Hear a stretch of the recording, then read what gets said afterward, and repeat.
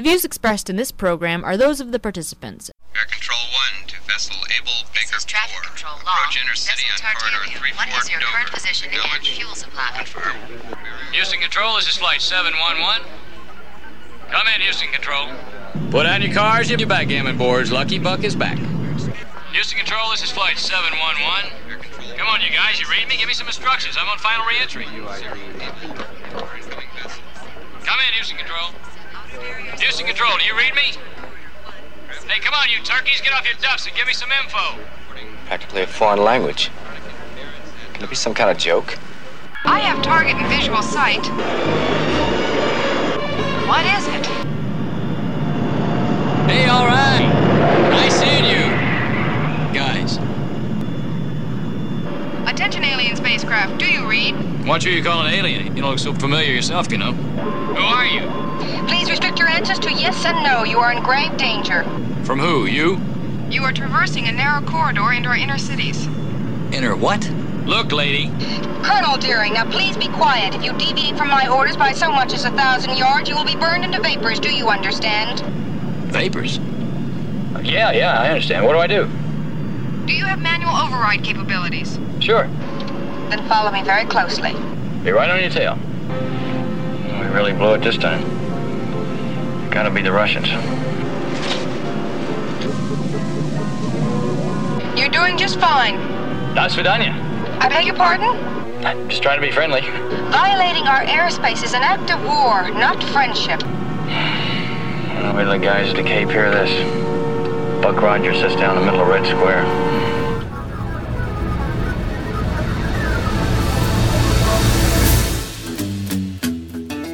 Welcome everyone. It is Thursday, February the 28th, 2019. I'm Bob Metz, and this is Just Right, broadcasting around the world and online. Join us for an hour of discussion that's not right-wing, it's just right. Fade into color, and color into black and white. Under the bedclothes, everything will be alright. Well, it's always nice to know that we can blame the Russians for anything that can't be readily explained, whether yesterday, today, or 400 years from now in the science fiction world of Buck Rogers in the 25th century. A great TV show, by the way, originally made when the world of Buck Rogers was 500 years away. Of course, Buck didn't land in Red Square, but he believed that because he was operating on fake assumptions. And of course, Donald Trump didn't get elected because of Russian meddling, because that's just fake news. On today's show, I'd like to clean up some loose ends regarding a few of our recent broadcasts. This concerns, among others, the issues of fake news, Amber Alerts, the so-called political spectrum of left and right, something we're always discussing because it strikes at the heart of epistemology, where the power of thought and politics originates, and a few others if we have time to get to them. I'm doing this thanks mostly to some feedback we received from a few of our listeners who made some very interesting observations and asked some very fundamental questions that perhaps I have really not addressed directly before. So before we get underway, don't forget, you can always write us at feedback@justrightmedia.org. Subscribe to Just Right on iTunes and follow us on SoundCloud. Hear us on WBCQ and on Channel 292 Shortwave. Visit us at www.justrightmedia.org, where you can access all of Just Right's social media links, our archived broadcasts, and of course, where we encourage you to visit to offer your financial support. And coincidentally enough, that very request speaks in many ways to our show theme and subject today. In fact, Robert Vaughn actually encouraged me to encourage you to really give some serious thought to supporting this show with your financial donations. No, we're not a charity, and we don't offer tax credits or receipts for your support. What you do get for your contributions is this show, and all of the other Just Right Media content available online. And of course, you'll also know that by doing so, you'll become an active, not a passive part of our effort to enlighten others about the true nature of freedom and capitalism in a world desperately in need of both. So before I run out of time or forget to do it, let me right now make a point of thanking some of you who have already financially supported Just Right. Now, we don't read last names on the air without prior consent, But I won't let that stop me, on behalf of the whole Just Right team, from thanking, in basic alphabetic order, David B., Paul B., Todd D., Earl G., Bjorn L., Dennis N., Mike P., Jacob P., Gary P., Liam T., and Murray T. for their financial support, the support that makes this show possible. And if you're wondering why you should financially support Just Right, perhaps today's feedback and our responses might offer a few meaningful insights into your consideration. Now, of course, from this side of the microphone, or camera as the case increasingly may be, Just Right, as you may know, is growing. And we're experiencing those inevitable growing pains associated with the need for increased and steady financial resources to enable it all to happen. As we discussed earlier in the year, beginning in January, we expanded our presence on shortwave, and we're now continuing our efforts to expand on other platforms, most notably YouTube, where Danielle and Robert posted their first YouTube version of the Danielle Metz Show this past Sunday. So I know that you're probably feeling inundated by financial appeals from dozens of your favorite podcasters, bloggers, and others asking for your support, and you may find it all rather intimidating. The need is perpetual, and sometimes it seems overwhelming. Or maybe you're thinking that podcasts and podcasters aren't as significant or as important as supporting all of the charities and other special causes also vying for your financial support. Now, I get that. Priorities.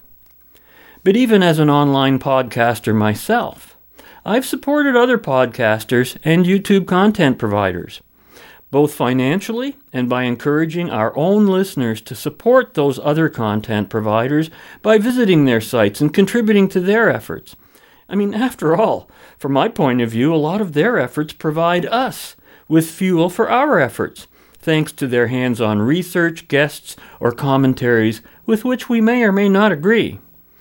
I'm thinking about folks like, say, and here's just a small list, Ben Shapiro, Ezra Levant in the Rebel Media, Steven Crowder, Louder with Crowder, PragerU, Faith Goldie, Bill Whittle in the Right Angle Team, Stefan Molyneux, Candace Owens, Sargon of Akkad, who's Carl Benjamin, Dave Cullen, Kathy Shadle, Matt Christensen, Dave Rubin, Paul Joseph Watson, Pat Condell, Janice Fiamengo, Andrew Lawton, Tommy Robinson, Joe Rogan, Sam Harris, Andrew Clavin, The Amazing Lucas, Count Dankula, Frank Vaughn, Gad Sad.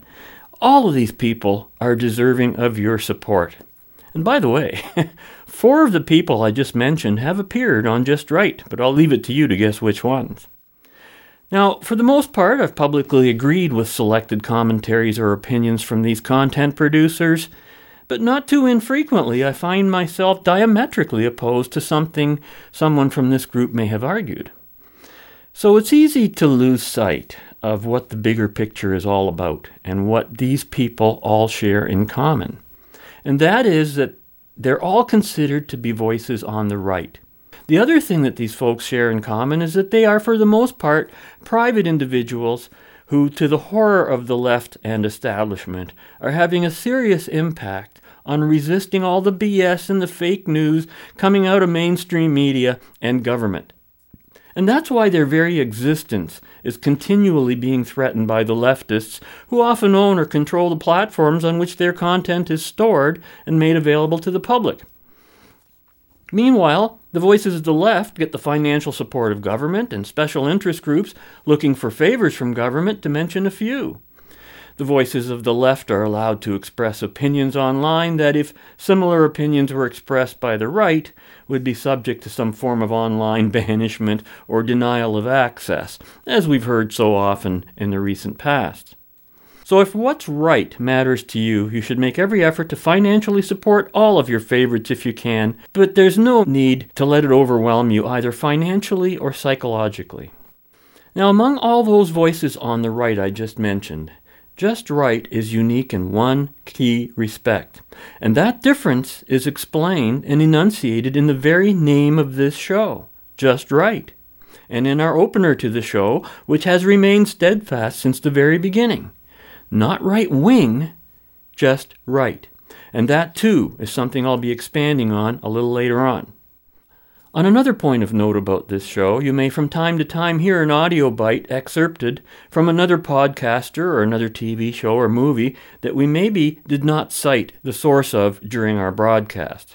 So if you ever want to check out the source of our audio bites, including our drama openers and our comedy closers, you can always go to the relevant show's blog post online and click on the associated clips and credits button at the bottom of that post.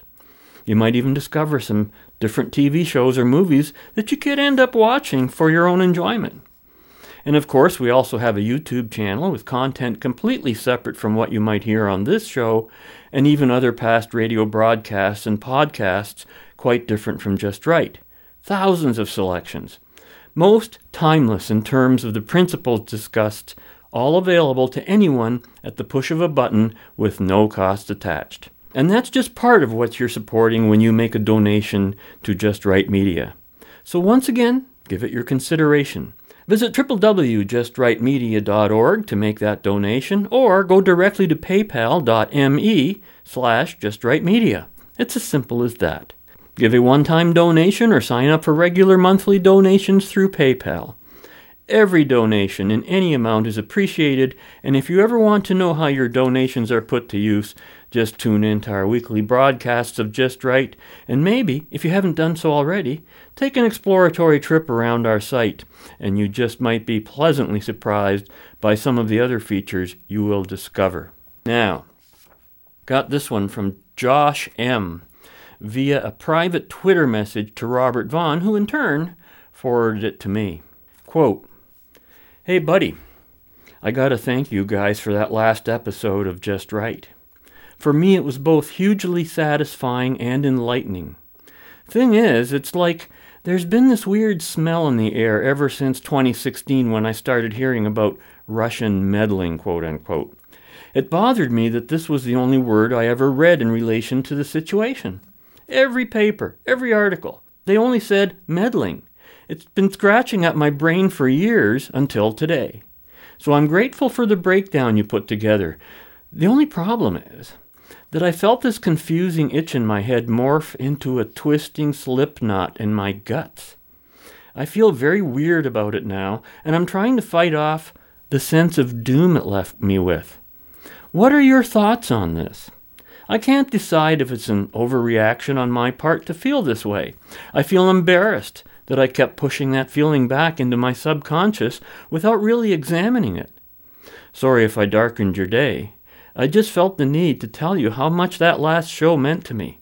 It clicked all the tumblers down and blew the doors open on things I've been blind to for so long. Thanks, and give my warmest regards to Bob Metz as well. Keep it up, brother." End quote. Well, thank you, Josh. Robert did pass on your regards, which in turn inspired today's show theme. Josh's comments came in response to our show 2 weeks ago, Just Right in 595, which we broadcast on February 14th, when our entire focus was on fake views about fake news. And if you haven't heard it yet yourself, I strongly urge you to check it out and be sure to share it with anyone who you think might be receptive. It was an enlightenment for me as well, particularly as we discovered the objective truth about how planned and consciously carried out the whole fake news propaganda campaign against Donald Trump was launched and continues to this day. And it's another example of why shows like this one should be supported by anyone who wants to see the fakers called out for what they are. So to Josh, who's concerned that he may have darkened my day, let me turn that concern back on you, Josh, because your comments suggest that it was more like I'm the one who darkened your day. But I understand exactly what you're referring to. Learning the verifiable truth and the facts about how completely unconcerned with truth or facts so many of our leading elected representatives actually are. It certainly is a portent of darker days ahead. Hence that sense of doom. You know, your feelings are not unfounded, and I share them. Come to think of it, maybe you did darken my day. In fact, you've addressed an issue and concern that cannot simply be answered in a few sentences. So my hope is that by the end of today's broadcast, both of our days will be somewhat brightened as we proceed to address some of the observations and questions from other listeners, like Frank G., who wrote to ask us this, quote, "Have you ever asked yourself why it is that an ordinary citizen who makes a public, non-political, calm, logical, impersonal comment on some matter of public policy is instantly dubbed right-wing? Will someone please enlighten me? What does right-wing mean?" Thanks, Frank. Well, I'm not too sure if it's possible to make a non-political comment on a matter of public policy, but that's an irrelevant consideration with respect to your essential question. Actually, you asked two questions. One, why the label? And two, what does the label mean? Well, first, why? Because the term right-wing is intended as a pejorative, as an insult, as a way of dismissing any comment on public policy that's not left-wing. The term right-wing is, quite incorrectly, though intentionally, associated with racism, fascism, Nazism, and the like, all intended to close the conversation or to avoid having to address the so-called right-wing comment. After all, right-wingers are not worthy of consideration. But of course, all those things they associate the right with are really on the left. But the irony of all this, of course, is that the vast majority of people who use the terms left and right have absolutely no idea of what they're talking about, or worse, have the wrong idea. You know, they fall into that trap of knowing things that just ain't so, as we like to point out from time to time. Which brings us to your second question. What does right-wing mean? And this question is so important, so essential to understanding anything about politics, it cannot be understated. Many even refuse to use either left or right as identifiers anymore, thanks to the successful epistemological campaign by those on the left, who do not want to have their true nature revealed. Left and right are what lie at the base of true identity politics, where identities are not based on race, gender, color, or the group someone's associated with, but with the color of the ideas that drive all of their political motivations. For a thorough and in-depth analysis to the history and application of these political labels, I would refer you to Just Right 510, Compassing the Political Spectrum, Left and Right, which was originally broadcast on June 22nd, 2017. But here's the basics, and we should review it. You know, in traditional scales and diagrams illustrating the political spectrum, most people have been taught that the political gradients from left to right, go from radical, liberal, centrist, conservative, reactionary, and you have communism on the left and fascism on the right at the extreme ends. But both in theory and practice, these ideological representations and others like them are completely wrong. They do not reflect political reality, and demonstrably so. Yet they continue to be taught in our schools and used as a standard method of contrasting the political spectrum, so-called. The traditional political spectrum that I just described is in fact a spectrum of the political left only. If you change the word right on that diagram where right sits on the right, change it to left, and only then will the diagram make sense. Because glaringly absent from traditional political diagrams are, of course, the words freedom and capitalism. Since by definition, left and right are intended to be polar opposites, a more accurate, simple, and useful representation of the political polarities would be simply on the left you have tyranny and on the right you have freedom. Those are the conditions that you will find at the end of those chains. Because the right represents freedom, which is kind of a natural condition in comparison to the unlimited number of freedom-restricting ideologies, the political right is almost not political at all. In fact, the political right would be best described generically, as we have done, and this is a great definition of what we mean when we say that we're just right. And I got this right out of the dictionary, Funk and Wagnalls. 6 points. 1. Done in accordance with or conformable to moral law or to some standard of rightness. Equitable, just, righteous. Number 2. Conformable to truth or fact. Number 3, conformable to a standard of propriety or to the conditions of the case, proper, fit, suitable. Number 4, holding one direction as a line, straight, direct. Number 5, properly placed, disposed or adjusted, well regulated, orderly.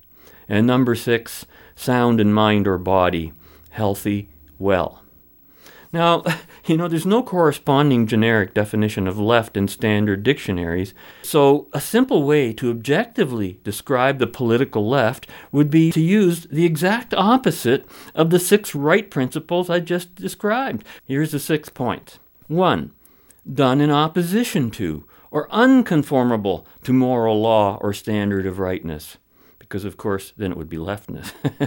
Inequitable, unjust, self-righteous. Number 2, unconformable to truth or fact, fake. Number 3, unconformable to any standard of propriety or to the conditions of the case, improper, unfit, unsuitable. Number 4, moving in every direction, as a circle, crooked, indirect, misleading. Number 5, improperly placed, indisposed, or maladjusted, unregulated, chaotic.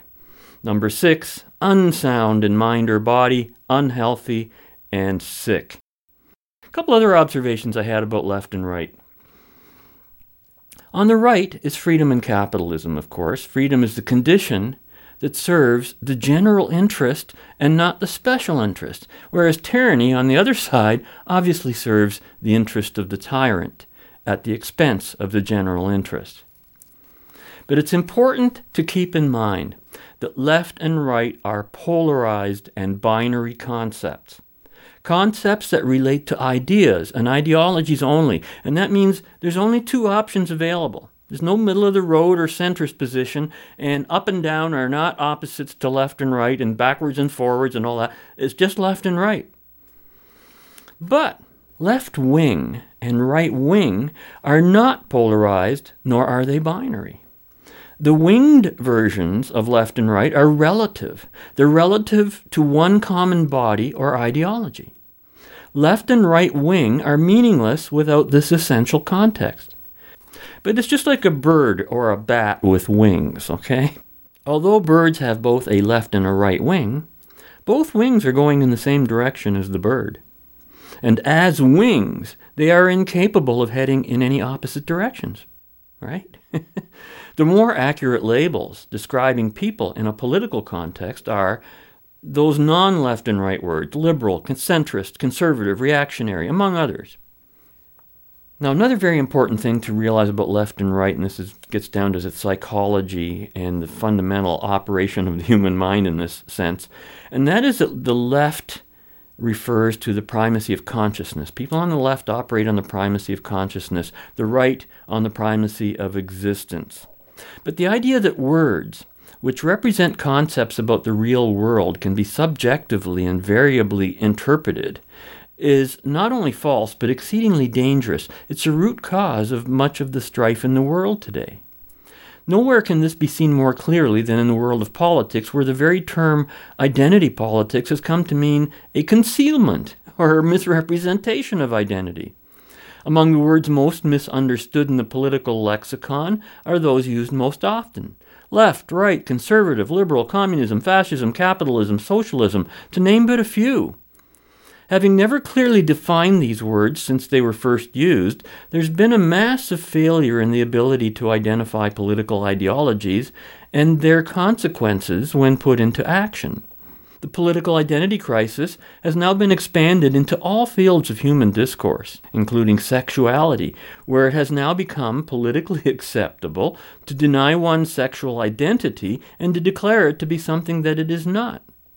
Words improperly used and applied lead to a disconnect from reality and can fuel everything from political conflict to mental disorders to social dysfunction, and boy, are we going to hear a lot of that later in the show.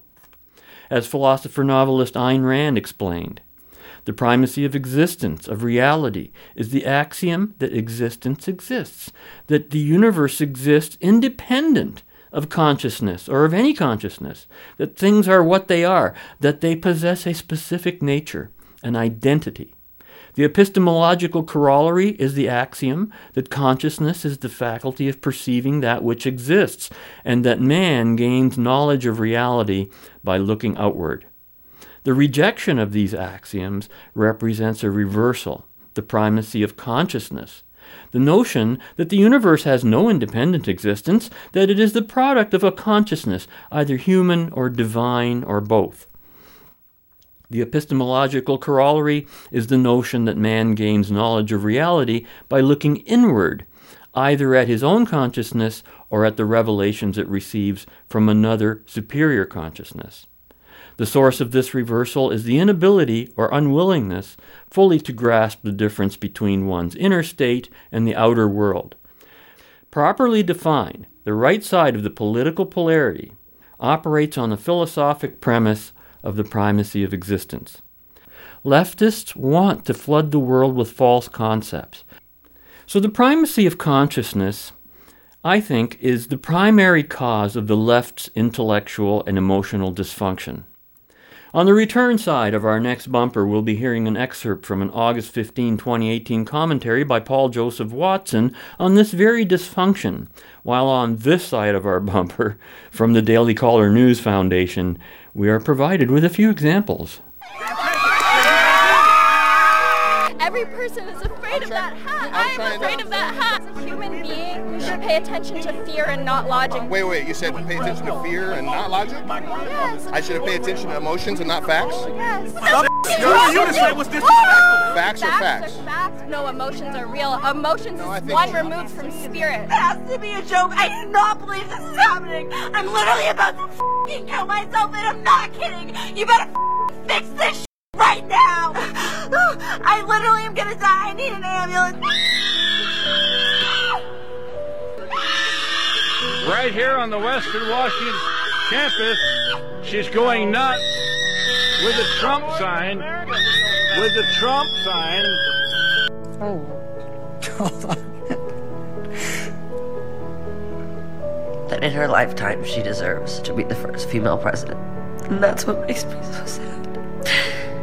I need Hillary to stand up right now and walk in and sue the United States of America. Women need you. Minorities need you. I need you. Chicago needs you. We all need you. This country needs you to stand up and walk into the Supreme Court and say one vote equals one vote. What's wrong with that? What's the debate?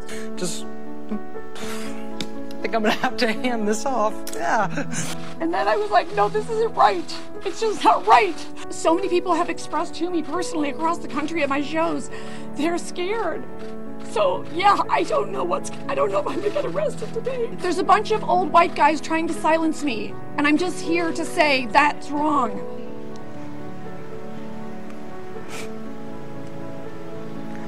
Can we put up the graphic of this? Excuse me, it's ma'am. It is ma'am. Right beforehand, you said sir. Mother, take it outside. If you want to call me sir again, I will show you a sir. Mother. Sorry. That does it for us tonight. We'll see you again tomorrow. Notice. If you're a whole mother.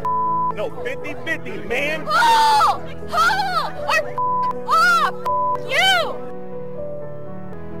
I'm not a Nazi. What are you doing, man? Hey! Whoa! You got a problem? Yeah, I got you want to fight? I hate Ted Cruz! I hate Ted Cruz! I hate Ted Cruz! I hate Ted Cruz! You better fix this shit right now! It is man!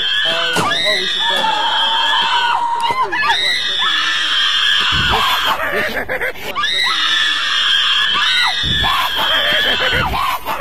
You better fix this shit right now!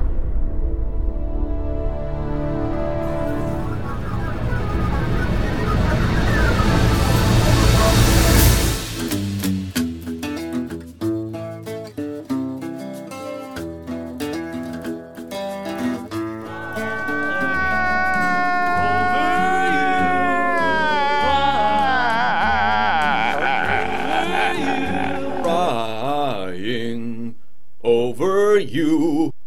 Emotional incontinence. You have urinary incontinence. No, I said emotional incontinence. Sorry, I hate f***ing crying. As Western civilization collapses, which it is, so does our ability to deal with minor day-to-day struggles, without breaking down and wallowing in a pitiful puddle of our own self-indulgent fragility. We're indoctrinated with emotional incontinence by television. America has been collectively turned into Kim Kardashian's cry face. I've just been like so unhappy. You don't think I feel bad? The masses overdose on reality TV, thinking that it's actually reality, and then mimic it in their own lives. The more insipid sentimentality displayed on TV, the more it manifests itself in the here and now. Vacuous people live their lives vicariously through celebrities and television, then base their own personalities on that. Reality TV doesn't reflect reality. It contrives reality. It relentlessly broadcasts the message that ostentatious OTT, often dumb, displays of emotion are to be imitated. The same is true of YouTube. YouTubers are rewarded for emotional incontinence and oversharing. The try not to cry challenge. Constantly crying and whining about their drama and their breakups. The viewers lap it up like water in the desert. Floodgates of emotional incontinence are also flung open whenever a celebrity dies. Why do people whimper and sob over dead celebrities they never knew, and in many cases rarely even thought about until they died? Does this betray another form of weakness, our inability to process the concept of death itself? Our mass public outpourings of grief and canonization of dead celebrities, a sign that humanity has never been more afraid of its own mortality. A sign that excessive emoting is making us both more insecure and more insincere. As Theodore Dalrymple wrote, we live in an age of emotional incontinence, when they who emote the most are believed to feel the most. And I'm not saying you should never cry or express emotion, especially people who have experienced real trauma and have PTSD, like injured war veterans or female rape victims. But please, save it for something that actually deserves that response.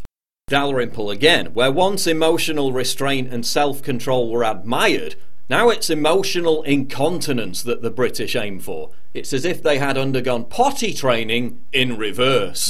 Society's endorsement of emotional incontinence is training us to behave like we have a mental disorder. Seriously, it's a mental disorder.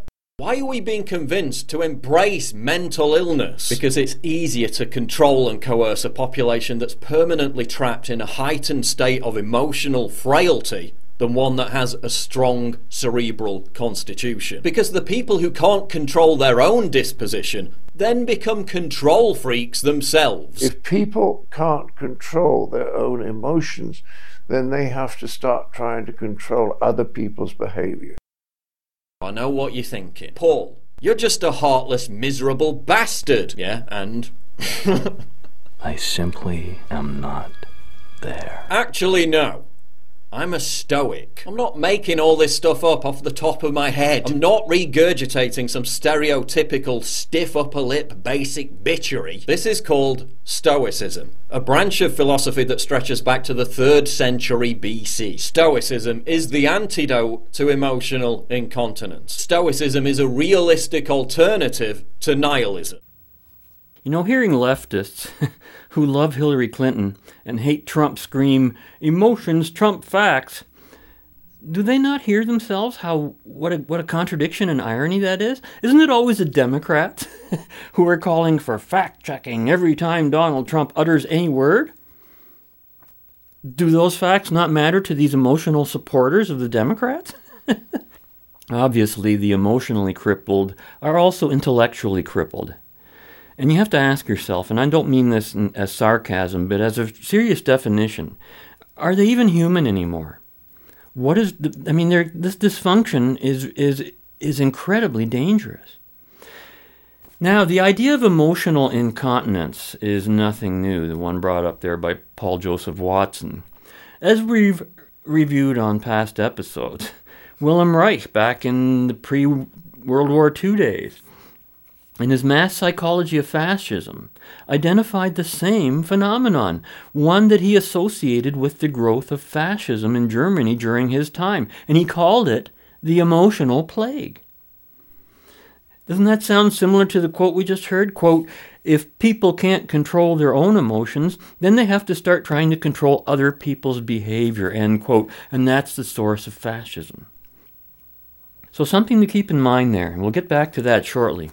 But not before dealing with this letter that we got from Andrew B., whose letter, by the way, I shared with you on last week's show, a listener who works in the ER of his local hospital. And he wrote, quote, "Hey Robert, saying thanks here for reading my letter on that recent episode of Just Right. A pleasant surprise. I think you're right about the topic of Amber Alert's issue being about virtue signaling above all else. I hadn't considered that. But I forgot I'd mentioned that anecdote about my observation and participation in successful resuscitation, and I thought it provided an example of the way a centralized emergency response system can successfully work versus the whole Amber Alert idea. I'm not too sure if the contrast was intentional or not. For instance, you mentioned that you didn't have a problem with inconvenience if it can actually lead to a demonstrable benefit, i.e. saving lives. For instance, we have laws that enforce the right of way for emergency vehicles. It might be inconvenient to have to pull over to allow an ambulance through, but it's a small inconvenience when it comes to the grave situations of life or limb. By contrast, the level of interruption with Amber Alerts, the late-night texts and alarms going off at home while dozing off to bed, seems overly intrusive relative to the degree of impact on actually saving a life, end quote. Well, what a great example you picked, Andrew, to illustrate the distinction and the principle of a socially acceptable inconvenience. But I'll take it a point further. Now, if I was going to create an Amber Alert parallel to your example of right-of-way for emergency vehicles, well, then the Amber Alert system would force everyone in the whole city to pull over, not just the people who are in the way of the ambulance. You see the comparison? Now, personally, I think that the Amber Alert systems primarily appeal to emotional incontinence. And that's what we heard last week on the show. Remember the emotional reaction we cited when a supporter of the Amber Alert said, quote, "Anyone who called 911 to complain should be publicly named and shamed. What's wrong with people? Suppose it was their child. We challenge you to do something kind for someone," end quote.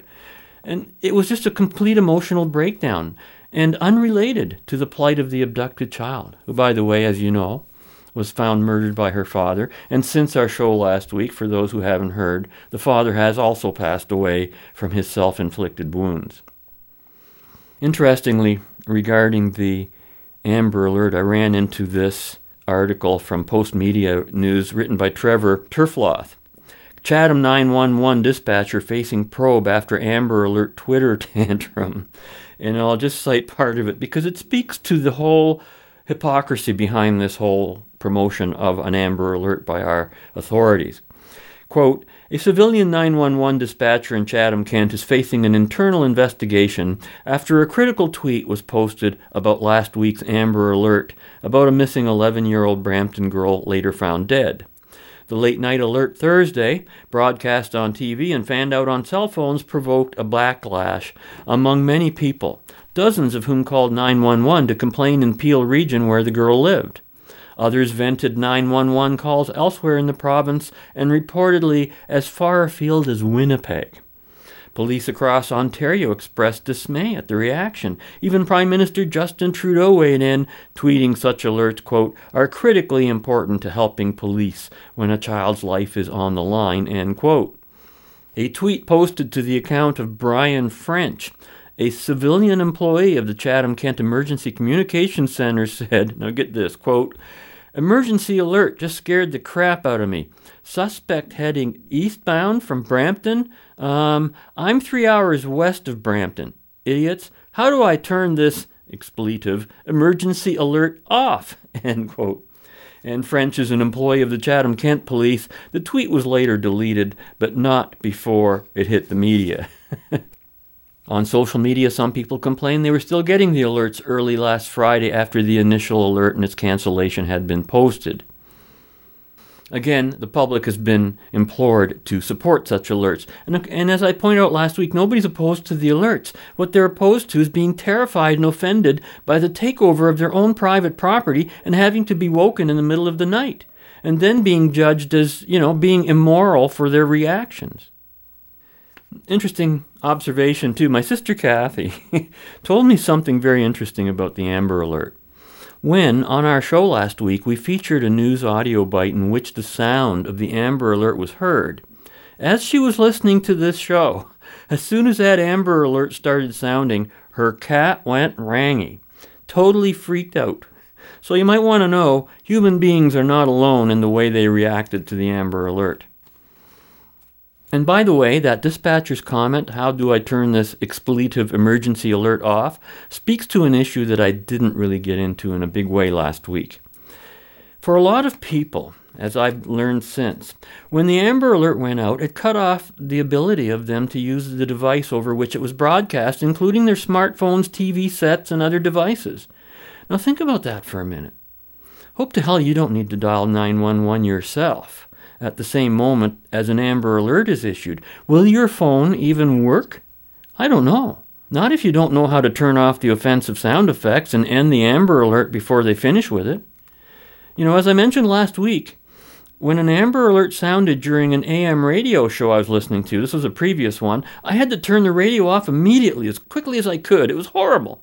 And that ended my radio listening for that day. But this notion that our being offended by an offensive alert is about our not caring about the plight of a missing child is sheer nonsense and has nothing to do with the virtue signaling or fear-mongering that these alerts really represent. As we learned last week from some official research, it's all about crime theater. You're gonna die. Every last one of you. I'm sorry to give you the bad news, but that's a fact. Death. Sooner or later. Show me those dials. Now the woman sitting next to the man in the check suit. Spread out. Give yourself some living space. If we wanted you next to each other, we'd fill this hall and I'd make another 100,000. But you wouldn't get the point, and the point is, take control. Take control of your own space, your own lives, your own responses. We don't want you crammed in, contaminating each other with your nasty little fears and insecurities. And if you don't think that you're that kind of a girl or that kind of a boy, then what are you doing here, shoveling out your hard-earned money to the good doctor? Now, did anybody forget to twist these dial? No. Oh, come on, I can't hear that. No, Dr. Mason! No, Dr. Mason! Good. Charlie, how did they do on the word death? They didn't like death. Negative 8 dB on that one. Thank you, Charlie. You're not really sure what death means, but you don't like it. You don't like the word. You're bothered by the word mother. You're afraid of the word father. Words! Food, money, boss, wife, sex. Mommy and Daddy started setting you up right from the cradle, conditioning you. They took control with the control words. Then the words took control. Now who's got the control? I've got the control. The words lock you into your locked up little lives. Now we're going to teach you how to smash the lock.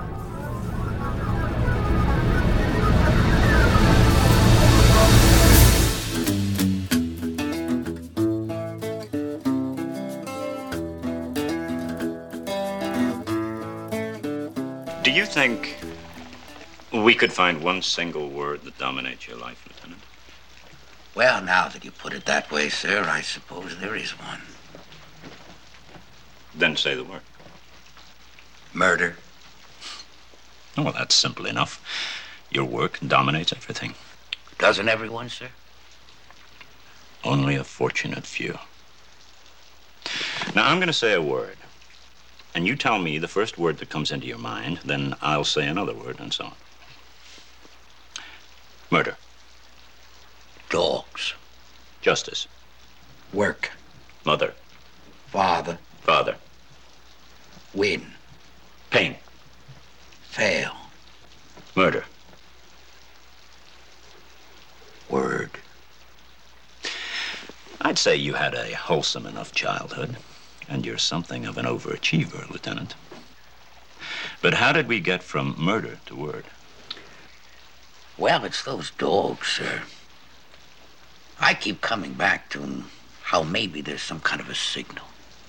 Some kind of a special attack word that the dogs will respond to. But then the dogs would have to be trained. The worst of it is, if someone did train the dogs, they could dangle that word right in front of me and I wouldn't even recognize it. But the dogs would, according to your theory. Oh, yes, sir. Yes, the dogs would certainly react to the word. May we play the game again? Sorry, the game? The word game. Only this time, I'll start. Money. Work. Work. Teach. Elephant. Tusk. Wolf. Dog. Dog. Kill. Kill. Charlie. Wife. Love. Animal. Hunt. Trap. Word game. You're listening to Just Right, broadcasting around the world and online. And word games strike at the heart of the game of politics because it's all about epistemology and the proper association of the proper words with the right concepts. So in that context, beware of the politics of adjectives. Don't get tangled up in what I call the Gordian knot of politics, and I spell that with an N-O-T, not a K-N-O-T. According to Wikipedia, the original Gordian knot is a legend of Phrygian Gordium, associated with Alexander the Great. It is often used as a metaphor for an intractable problem, untying an impossibly tangled knot, solved easily by finding an approach to the problem that renders the perceived constraints of the problem moot. Cutting the Gordian knot, we've heard that. And apparently, according to one legend, the knot was resolved by simply taking a sword to it. But our own epistemological Gordian knot, N-O-T, of politics can only be cut by dropping the adjectives. Now, we've long argued on this show that when certain adjectives are placed in front of a given word, particularly political concepts, that adjective usually means not. For example, let's go through a few. Social justice. That means not justice. Social enterprise. That means not enterprise. Matter of fact, you can put social in front of almost anything and it's not what it is. Alt-right. Not right. In fact, the alternative to right is left. Neoconservative and neoliberal. Not conservative and not liberal. Social media. Not media. In fact, that was one of the key points raised in our show 2 weeks ago. This related directly to our theme of fake views about fake news. Come to think of it, fake news? Not news. New Democrat. Not Democrat. Just socialist. Here's an interesting one. Direct democracy. Not democracy. In fact, it's mob rule. And that's what a lot of people are calling for. Here's another one. Proportional representation. Well, that's not representation. Think about it. Imagine if you hired a lawyer and you only received proportional representation for your case in court. Yes, Your Honor, I'm absolutely innocent of this murder charge, but you know, the other side has a really good case worth hearing. Oh, man. Employment equity. It's not equity, because you're treating people differently because of their unequal qualities. Therefore, you have to believe that they're already unequal before making them equal can even be considered. But here is a really tricky one. You got to watch out for this one. Just last week, I heard an AM talk show radio host ask this question. Quote, "Is there such a thing as reverse discrimination?"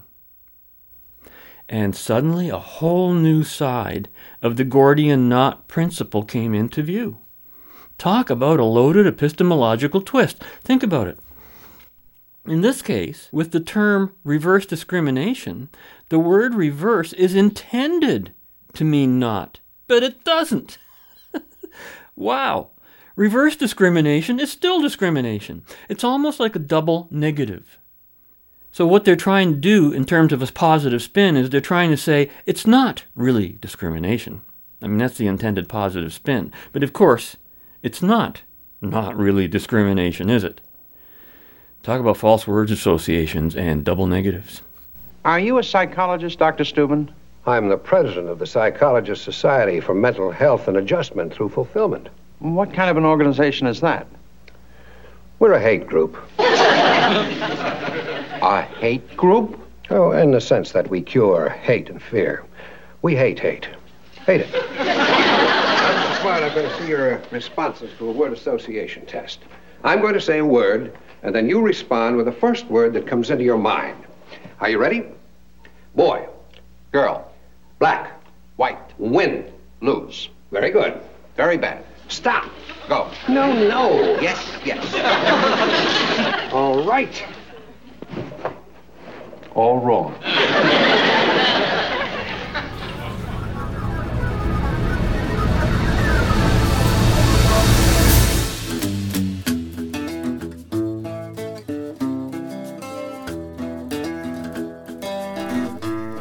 Do you and I share the same goals? If we do, we can disagree, even strongly disagree, and still have a productive discussion. We might even reach a compromise. But if we don't share the same goals, then what? Then, rhetorically speaking, we're at war. And only one side can win. Let me explain. My parents and brother lean more to the liberal side of the political spectrum than I do. We argue, we slightly nudge each other, we change opinions a little bit, and then we go back to Scrabble. They were very upset when President Trump withdrew from the Paris Climate Accords. I was happy. We argued about it, but it was all good because we share the same goals. We all want clean air and water for our children. We all want to develop clean energy. We want America's economy to prosper. We want to be less reliant on fossil fuels. I thought the Accords were a bad deal for America. The best way to lower carbon emissions, in my opinion, is to let the free market and American ingenuity loose on the problem. They, in contrast, think the government needs to step in, fund the research, and keep the corporations in line. Doesn't matter, because we have the same goal, a healthy planet. We also disagree on gun control. My brother's a little more with me, but my dad wants a lot more regulation because he wants fewer school shootings. So do I. So does my brother. But I believe if a potential killer knew he'd encounter teachers and administrators well-trained in the use of weapons, we'd have less shootings. Different solutions, shared goal. I've always thought this is how America is supposed to work. Liberals and conservatives respectfully arguing over the best solution to a shared goal. But now there's a third party in the game, the left. And they're changing the rules. When I was growing up, the left was on the fringe, but now they've moved into the mainstream. They've pretty much taken over our educational system. They're in the media, in corporate HR departments, and more, sad to say, in the Democratic Party. The left doesn't share the same goals that liberals and conservatives do. They have a whole different set of goals. Let me give you some examples. Raising kids without a gender identity or encouraging them to question their sexual identity, this to me is a form of child abuse. I don't care who's doing it, parents, teachers, doctors. Their goal is not my goal. Here's another one. Demonizing white people and males for the world's problems is not part of my value system. There is no shared goal in that. I believe in merit and character over race. But now it's cool to say that white males have done all the bad things in the world. I have 2 little boys. I get angry just thinking about people telling them they're responsible for racism and sexism. Beautiful little children who just dance in the kitchen and smile. So that's not a shared goal. Here's the third example. People can differ about how many legal immigrants America should allow into the country. But when it comes to whether America should have open borders, well, there's no shared goal there. A country with open borders ceases to be a distinct country, and I want America to remain America. All these ideas, and I could give you a dozen more, are coming from the left. They want to turn the history of Western civilization, of America, a history I'm very proud of, into a highlight reel of human errors. These ideas threaten everything I cherish, my family, my community, my country. And what does the left offer in its place? Nothing constructive that I can see. What are their goals? kids with no clear sexual identity, groupthink based on race, gender, class, no national pride or borders. Are you okay with that? My issue is not with liberals like my brother and my dad and a lot of my friends. We can argue until the cows come home. My issue is with the left because we don't share goals. This war of goals isn't coming. It's here. You need to decide which side you're on, the liberals and conservative side or the left's. Your future depends on it. I'm Owen Benjamin for Prager University. From a February 4th posting on PragerU, that was actually a really great presentation by Owen Benjamin, someone whose voice we've included on our own past broadcasts. He's also one of those online content providers I earlier cited as being identified essentially on the right. And it was very fitting that his comments related to disagreements among people who share goals, but perhaps not the same means to reach those goals. Because as you might recall if you've been a long-time listener, I found myself both in agreement and in disagreement with Benjamin on those past broadcasts of Just Right. This time I pretty much agreed with most of what he said. It was all very consistent with our own left and right analysis earlier, except for one critical detail. Did you notice what was missing? He clearly mentioned the left, and he explicitly mentioned liberals and conservatives. But where was the right? Hello? What happened? Could it be that those on the right are still feeling handicapped and ashamed for possibly being labeled right-wing? Remember, on the traditional and very wrong left and right scale, fascism has been placed on the right, even though, as a political ideology of tyranny, it belongs on the left. And on that scale, there is no place for something that we could call freedom or capitalism, and it sure isn't in the middle of the road between two forms of tyranny. That's ridiculous. Quote, you need to decide which side you're on, the liberal and conservative side or the left's, suggests Benjamin, clearly polarizing our choice between two and only two options. But wait a minute, didn't he say a third party entered the game? Yes, he said that, but no, it never did.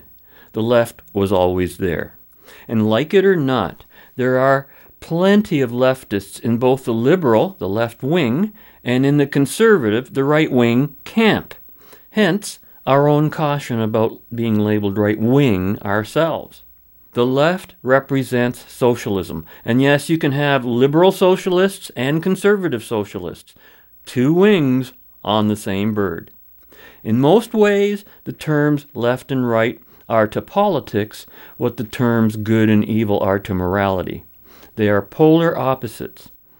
And, people don't use the word evil anymore these days, mostly because that term has been monopolized by religion for so long, and what was once considered evil on religious grounds has since been discovered perhaps to be the good, like personal pleasure, like individualism, like freedom itself. Good and evil are polarized concepts, just like left and right. There's no middle of the road. There's no centrist position when it comes to good and evil. And until that polarization is recognized in its proper light, we are doomed, as Josh suggested earlier in the show, to darkened days ahead. Why? Because if we only recognize the left as evil and do not recognize the right as being the good, then the only choice available to us is to try and run away from the evil, but never knowing what to run towards. And that's the right. And that's why this show is called Just Right and nothing else. Now, interestingly, notice the role of the adjective in the term just right.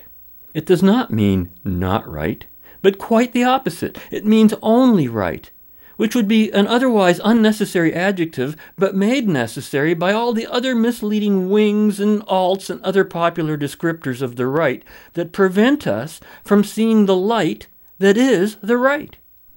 And that's why we call this show Just Right. And that's just one more reason to offer your financial support to Just Right and to join us again next week when we will continue our journey in the right direction. And until then, be right, stay right, do right, act right, think right, and be right back here. We'll see you then. Fading color and color it to black and white. Under the bedclothes, everything will be alright. Now, Colonel, this is probably the first time you ever had a psychiatric examination, right? Wrong. Wrong. Right. Right. Left. Please. Thank you. Colonel. Me.